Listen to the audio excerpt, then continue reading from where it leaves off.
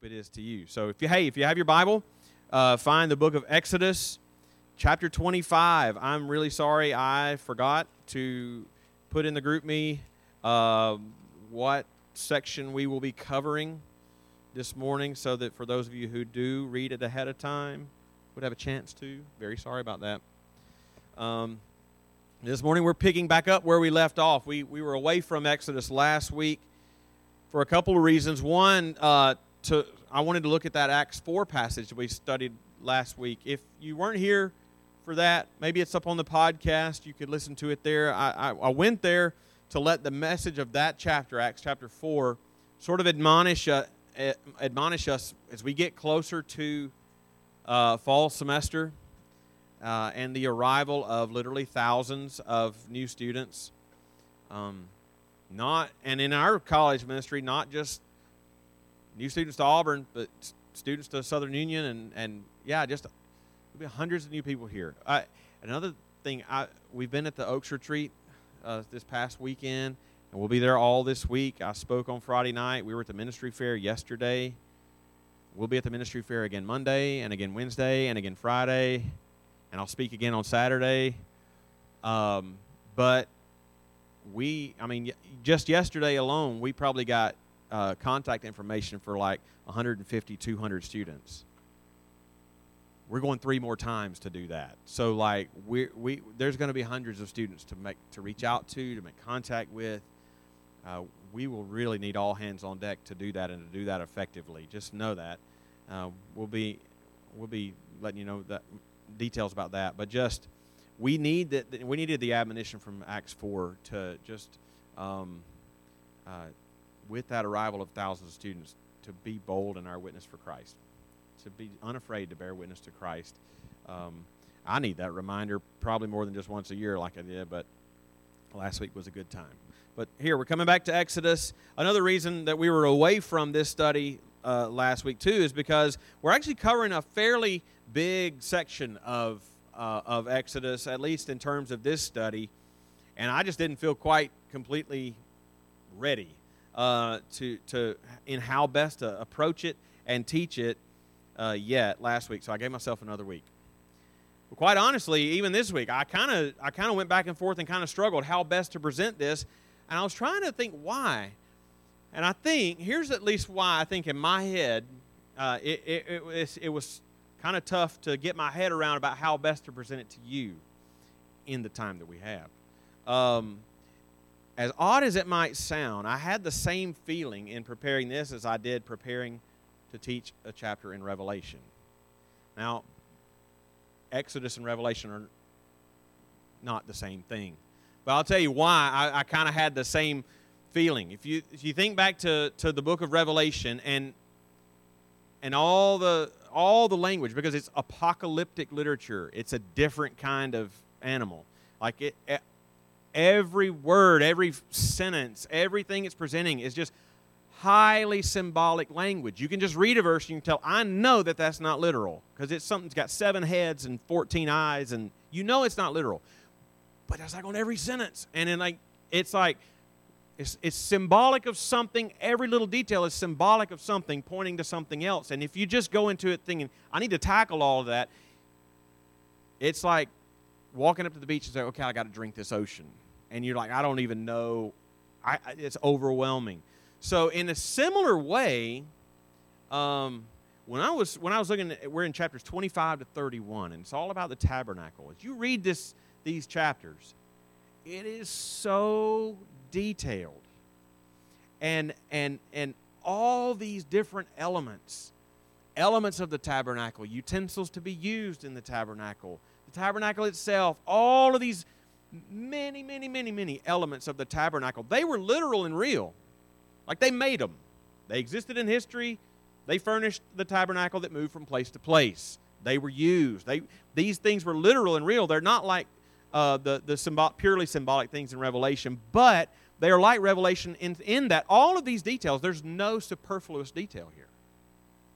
Like everything here, although it was literal and real in history, it was at the same time prophetic about something else coming.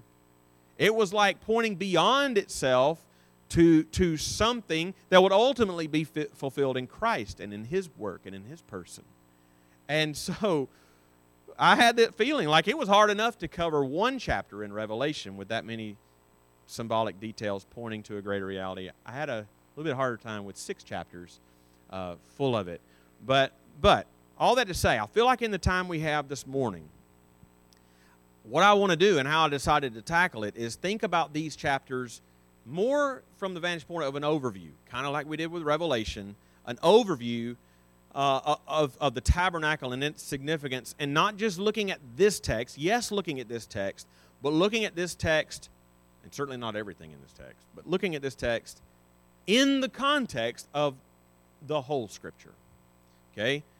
We're going to highlight some of the details in these chapters, but there's not any way we could bring out every significant detail of it, of the tabernacle. But hopefully we'll come away with a good understanding of the place of the tabernacle in the life of Israel, at least beginning on that journey, and the tabernacle and what its significance is in the place of Scripture. Because this is one of the biggest themes in the whole Bible. So, all right, enough introduction. Chapters 25 to 31, I've asked you to turn to chapter 25 because we can't read that whole thing. That would be the entire lesson. So let's just read a portion of chapter 25 just to give you a flavor of this section. I'm going to read verses 10 to 22 of chapter 25. They shall make an ark of acacia wood, 2 cubits and a half shall be its length, a cubit and a half its breadth, and a cubit and a half its height. You shall overlay it with pure gold, inside and outside you shall overlay it, and you shall make on it a molding of gold around it. You shall cast 4 rings of gold for it, and put them on its 4 feet, 2 rings on the one side of it, and 2 rings on the other side of it. You shall make poles of acacia wood, and overlay them with gold. And you shall put the poles into the rings on the sides of the ark, to carry the ark by them. The poles shall remain in the rings of the ark, they shall not be taken from it. And you shall put into the ark of the testimony that I shall give you. You shall make a mercy seat of pure gold. 2 cubits and a half shall be its length, and a cubit and a half its breadth. And you shall make 2 cherubim of gold, of hammered work you shall make them, on the 2 ends of the mercy seat. Make 1 cherub on the one end, and 1 cherub on the other end. Of one piece with the mercy seat you shall make the cherubim on its 2 ends. The cherubim shall spread out their wings above, overshadowing the mercy seat with their wings, their faces to one another. Toward the mercy seat shall the faces of the cherubim be. And you shall put the mercy seat on the top of the ark, and in the ark you shall put the testimony that I shall give you. There I will meet with you. And from above the mercy seat, from between the 2 cherubim that are on the ark of the testimony, I will speak with you about all that I will give you in the commandment for the people of Israel. That's the word of God, and it's like that for 6 chapters. And let's pray. Oh Lord, this what we just read, this whole section of Exodus, every other passage that we will consider this morning, we confess is your holy, inspired, inerrant, infallible, sufficient, clear, authoritative, and necessary word. And we ask that you would give us eyes to see the truth that you would have us to see in these words. Would you give us eyes to see it? Would you give us minds to understand it clearly? Would you give us hearts to embrace it and love it, see it as important? Would you give us wills to obey and heed whatever it calls us and admonishes us to do and to heed? Would you give us all ears to hear the voice of the Spirit in the text? Would you give me the help that I need to teach and to teach clearly? I pray in Jesus' name. Amen. All right, like I said, there's a good bit to cover because we just read a small chunk of a larger passage. And part of what we're going to see this morning, we'll see it by taking note of some of the details of this chapter and the other chapters, just zooming in on the details. Part of it we're going to see by noting, chapters 25 to 31, noting the flow of what is revealed in these chapters, why this is revealed before that, and why it's important that this comes after that, sort of, the flow of it. And then also what we're going to see in all of this, we're going to be mindful that this passage of Scripture is situated in a whole canon of Scripture that is revealed by God, and that is a unified revelation of Himself and His Word. So if you're taking notes, there are 3 things that I would like us to see. I'll tell you ahead of time, and then we'll dive into it. First, we're going to consider some things in the first half of our passage, and consider this: God's presence in the tabernacle. God's presence in the tabernacle. Maybe that is not surprising to you based on what I've already told you about the book of Revelation. And this won't be the last time we think about God's presence. I mean, the climactic end of the whole book of Revelation is the cloud of glory descending on the tabernacle and God's presence filling the tabernacle. So we'll talk about it again before the series is over. But first is God's presence in the tabernacle. Next, we're actually going to turn to another passage in the Old Testament to think about this, the placement of the tabernacle. The placement of the tabernacle. I won't spend a lot of time on this point, but since we're going to say plenty else about the tabernacle in the book of Exodus, I wanted to quickly turn to one other place and just briefly hit on the placement of the tabernacle in the camp of the people.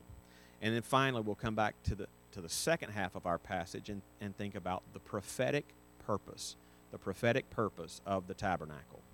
So 3 themes: presence, placement, and prophetic purpose. All right? So let's dive in and think first about God's presence in the tabernacle as it's revealed here. So right off the bat, it should be noted that it shouldn't be really surprising that this would be the prominent theme right off the bat here, because I've been saying since the very beginning of our study in this whole book that the book of Exodus is divided into 2 main divisions. Now, different people draw that dividing line in different places. I place it right after chapter 15 in the Song of Moses.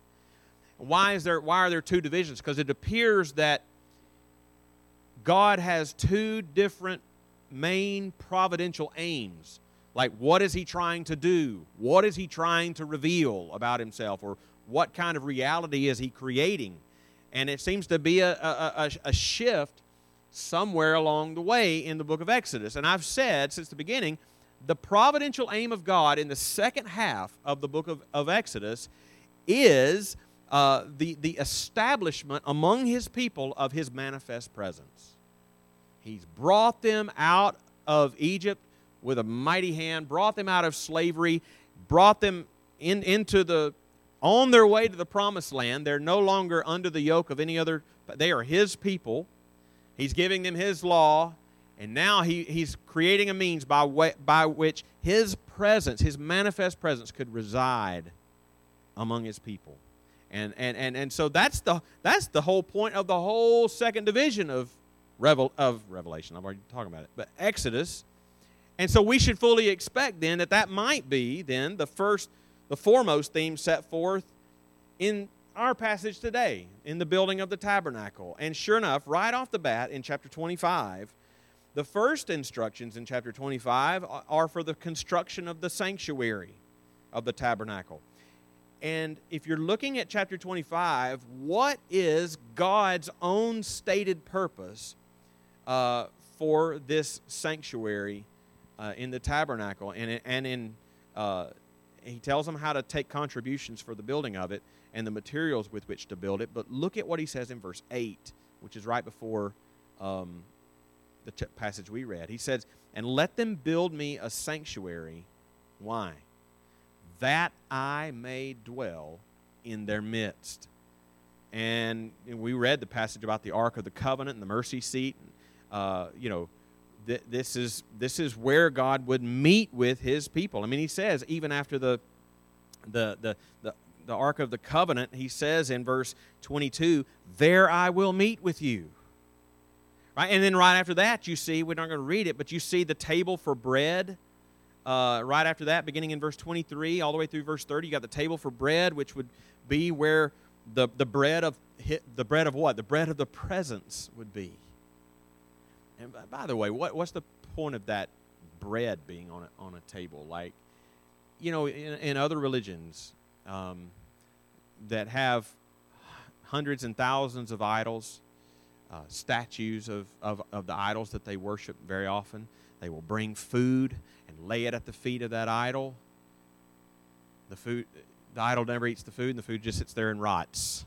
You know, they clean it off. Later on, they'll bring more food. They're like bringing food to supply the idol. That's not the way it works with God. That bread is not there for God to eat.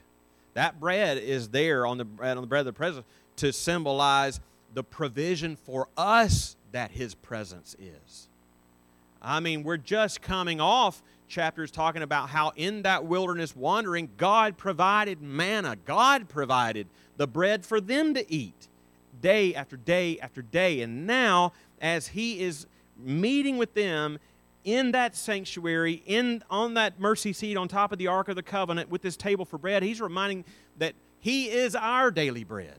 His presence is our daily bread. And that would ultimately be fulfilled in Jesus Christ, who stands up in the temple and says, I am the bread of life. Right? This is an incredible mercy of God. This emphasis on the presence of God in this passage, in this place, in Exodus, is an incredible mercy of God in light of the previous section to this one in chapters 19 through 24. What was chapters 19 through 24? That was God revealing His law to His people. And think about how He made His presence known to them there. He made it in the giving of the law. He made His presence known to them in thunder and fire and lightning. And do not come close. If you touch, you will die. And don't even try to look. Right? Don't try to be sneaky about it. Right? Warning people, don't come close. And so I suppose it could be asked, when you come to chapter 25, verse 8, and God states His intention for His presence to dwell among His people and they not die, are the standards changing? I mean, what happened? What happened between the thunder and lightning and the don't come close to now I'm going to dwell among you? How was God up on the mountain telling the people not to come near, and now He's going to be dwelling in the midst of their tabernacle? Well, lest you think that God's holiness is weakened here, notice how He says in verse 8 that his intention is that His presence may dwell in their midst. But notice what He says in the very next verse. Exactly as I show you concerning the pattern of the tabernacle and all of its furniture, so you shall make it. Exactly as I show you. This is why, by the way, these chapters are just, you got to slog through them to read them. This is why sometimes it's hard to learn how to teach and present, because every aspect is then significant. If God says, don't deviate one iota from what I tell you how to make this thing, then you might need to pay attention to every iota of how to make this thing. Right? And He says, exactly as I show you. They did not have the freedom to build the tabernacle as they decided. They certainly didn't have the freedom to model it after the temples and the shrines of the nations around them or what they saw in Egypt. They didn't have that freedom. They were to do it precisely as the Lord Himself prescribed. And what is this? This is nothing more than the lived out in history daily expression, or one daily expression, of the second commandment. He had just revealed the 10 commandments to them. This is the second commandment played out in real life. Because, you know, the first commandment says, you shall have no other gods before me. And the second is, you shall not make any graven images. It's not like the first is, no other gods, and the second is, no really. No other gods. That's not the way it flows. No, the first commandment establishes that God alone is Lord over heaven and earth, and the second commandment about no graven images says, this is how you shall worship me. Commandment 1 is, I am to be worshiped. Commandment 2 is, this is how. He says how we come to Him. And that's what's going on here. Build me a sanctuary so I can dwell among you, but you better build it exactly as I show you. And that is where we see the holiness of God that we saw in the giving of the law. It has not gone anywhere. It has not weakened. And to this day, we still come to Him in the way that He has made for us. We don't come to Him however we want. We don't come to Him. No one comes to me apart from through the Son, right? By the Spirit. And he tells us how we are to gather when we gather as the church. None of that has changed. But notice something we see later in chapter 25. Look down in the instructions about the golden lampstand. Notice some of the descriptions. This is in chapter 25, beginning in verse 31, through the end of the chapter. Notice some of the descriptions of how this lampstand was to be built. Verse 32, it says this lampstand was to have 6 branches. Verse 33 says it's to have 3 cups made like almond blossoms, each with the calyx and flower on one branch, and 3 cups made like almond blossoms, each with calyx and flower on the other branch. So for the 6 branches going out of the lampstand. Verse 34, on the lampstand itself there shall be 4 cups made like almond blossoms with their calyxes and flowers, and it keeps going like that. Like this lampstand was to look like a tree. This was to look like a tree in the sanctuary of God. I mean, like, this is clearly an allusion back to the Garden of Eden. Like this lampstand in the garden, this is perhaps an allusion back to the tree of life that was in the garden, right? And this is a pattern, by the way, when the tabernacle graduates to the temple in the Old Testament. This is under Solomon. This is a pattern that didn't go away. This is a pattern that was continued. You don't have time to turn to this, but just listen to what I say. Like when you move to the temple in 1 Kings chapter 6, this is some of the things we read about that temple. 1 Kings 6:18. The cedar within the house was carved in the form of gourds and open flowers. 1 Kings 6:29. And the walls of the house he carved engraved figures of cherubim. Why cherubim? They were put at the entrance of the garden after the fall. Cherubim and palm trees and flowers in the inner and outer rooms. Verse 32, he covered the 2 doors of olive wood with carvings of cherubim and palm trees and open flowers. Verse 35, on the doors he called cherubim and palm trees and flowers. It was like a garden. The temple, the tabernacle and temple was like a garden. The inner sanctuary of the tabernacle and later the temple were designed like the Garden of Eden, right? With the tree of life at the center where the presence of God dwelt. But as the passage in Exodus here continues, it is a stark reminder that God never left Eden. We did. Because of our sin, we were separated from Him, right? And that is the picture in the design of the tabernacle with the inner sanctuary, like the Garden of Eden, where God's manifest presence would reside with them on the mercy seat between the cherubim on the Ark of the Covenant.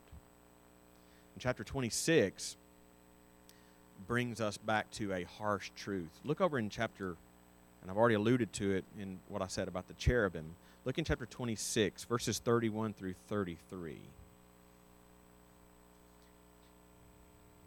Exodus 26, 31 to 33. And you shall make a veil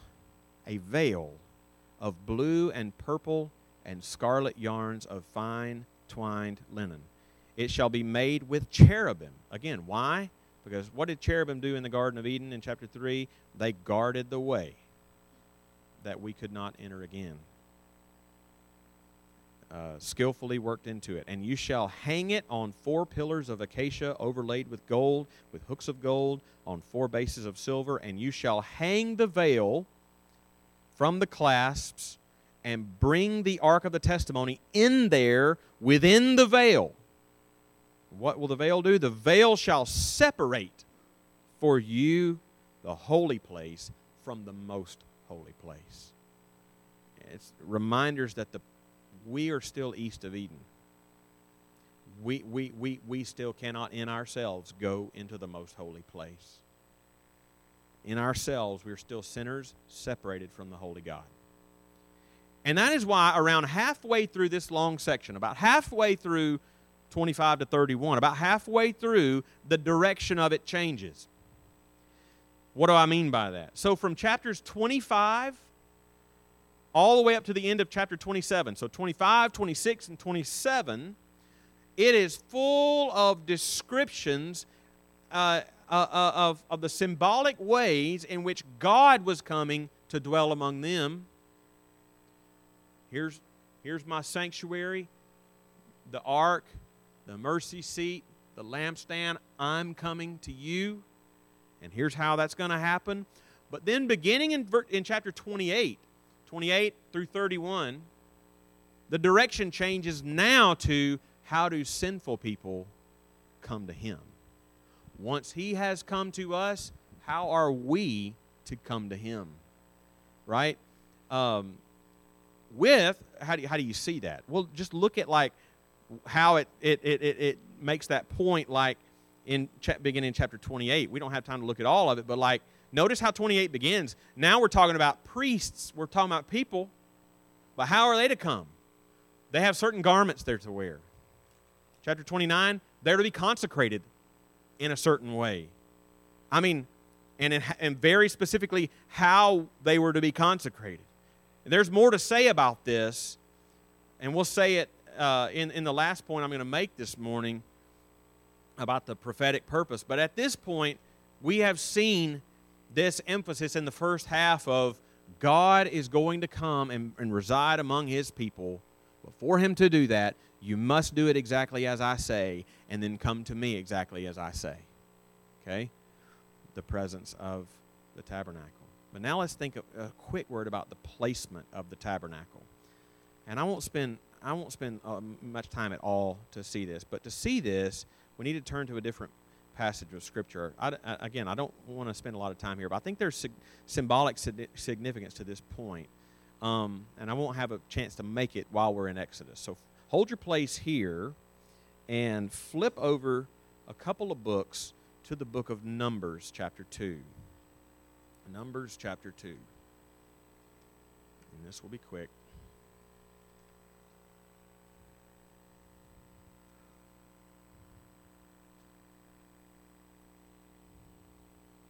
Don't let the name Numbers, like scare you away from reading the book.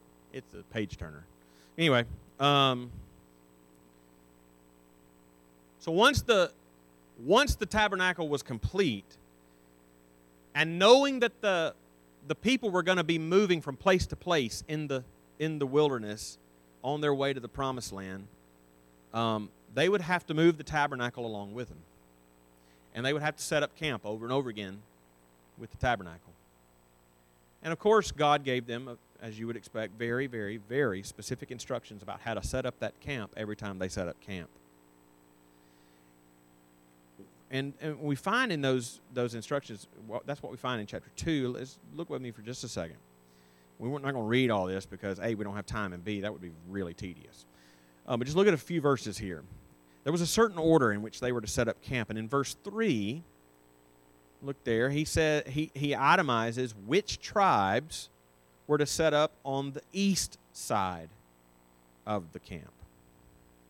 And then if you look down in verse 10, he says which tribes were to set up their tents on the south side of the camp. Looking down at verse 18, he says which tribes were to set up on the west side of the camp. And then all the way down in verse 25, he says, you guessed it, which tribes were to set up on the north side. Just going in a circle here. There was a big circle, north, south, east, and west, but there was a center to it. There was a center. Look at verse 17. Then the tent of meeting, or the tabernacle, and isn't that interesting that the other name for the tabernacle is called the tent of meeting? The tent of meeting shall set out with the camp of the Levites in the midst of the camps. The tabernacle was to be in the very center of their camp, everywhere they went. I mean, their houses were all around it looking at it. You know, think about that. No matter where you lived, every day when you walked out of your tent, what do you see? You see the tabernacle. You're not facing outward, you're facing toward the tabernacle. And clearly this was symbolic of a larger point. The tabernacle was not simply to be located at the center of the camp, but at the center of their consciousness in life. Every day. It was the most important reality of their lives every day. Their lives revolved around God's presence among them in that tabernacle. And I would simply submit, and this is the quick point I want to make about this, nothing about that reality has changed today in terms of the way it ought to be. We come to God. God has come to us in Jesus Christ. We come to God through repentance and faith in Jesus Christ and His perfect work on our behalf.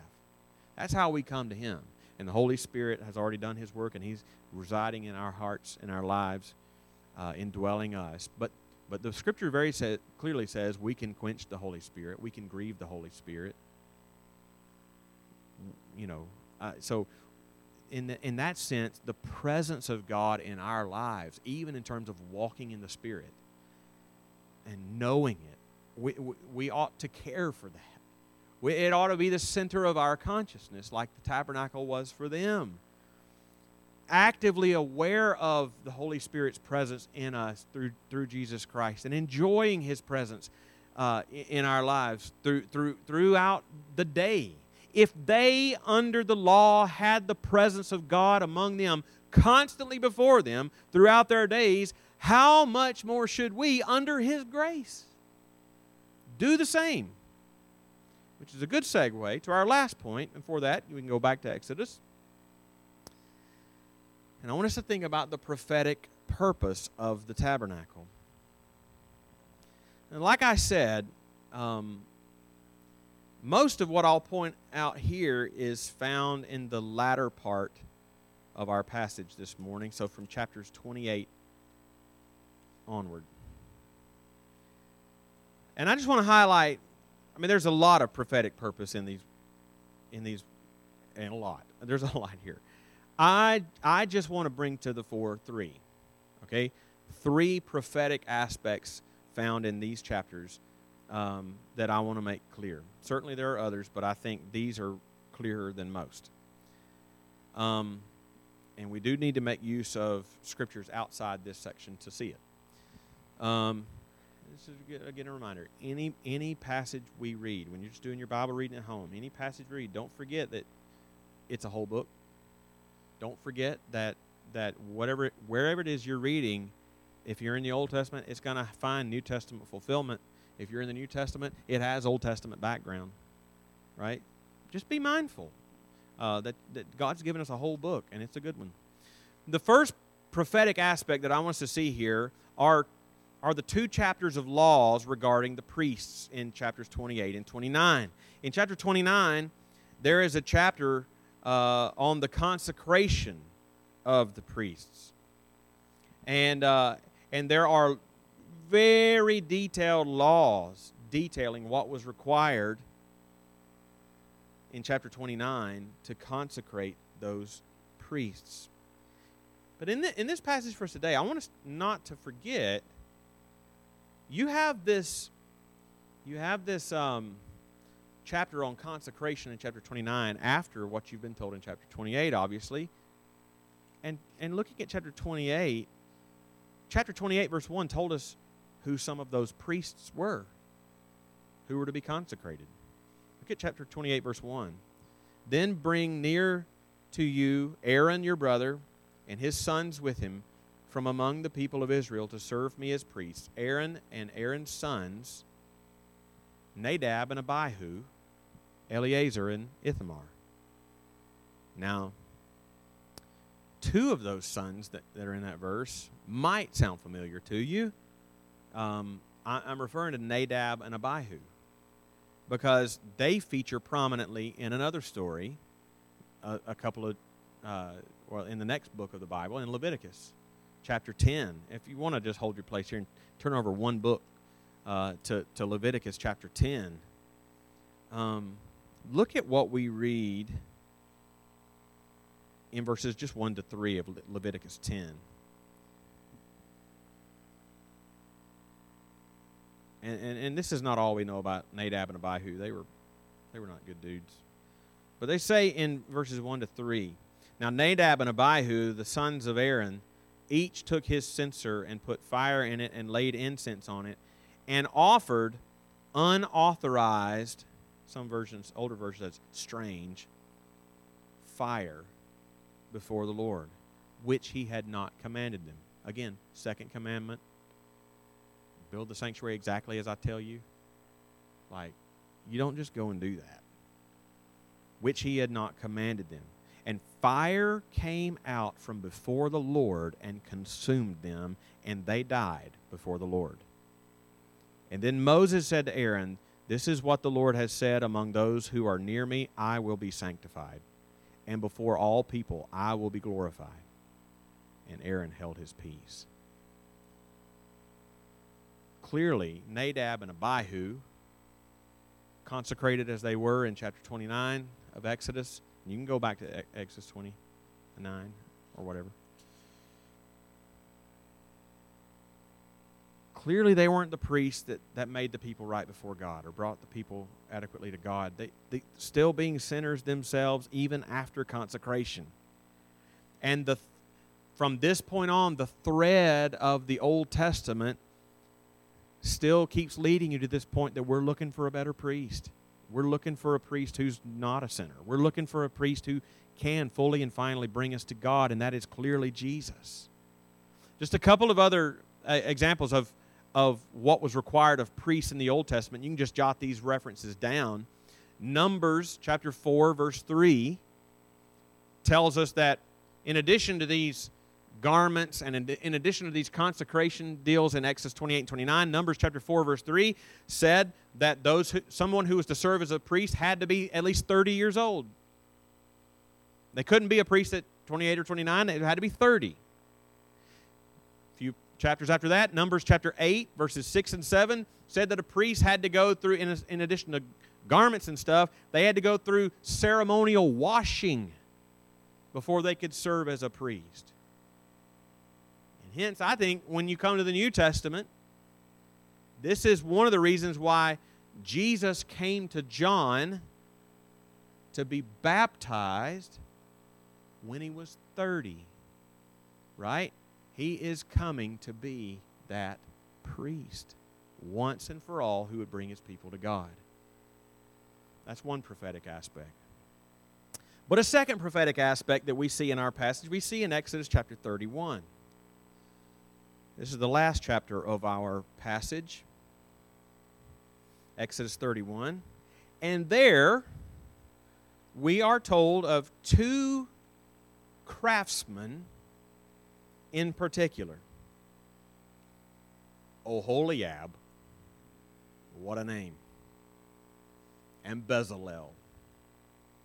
Oholiab and Bezalel, they were instrumental in building many of the things in the tabernacle. But look with me at chapter 31, verses 1 through 6 carefully.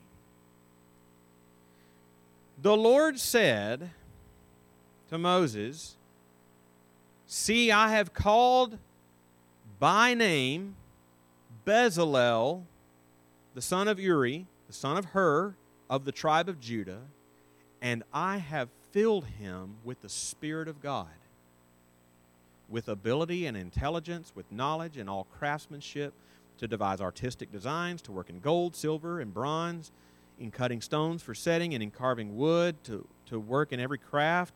And behold, I have appointed with him Oholiab, the son of Ahisamach, of the tribe of Dan, and I have given to all men ability, by extension how? By filling them with the Spirit, that you may make all that I have commanded you. What's the big deal here? Well, it's clear in exactly how these verses are worded that, yes, these two craftsmen are highlighted for the skill that they had.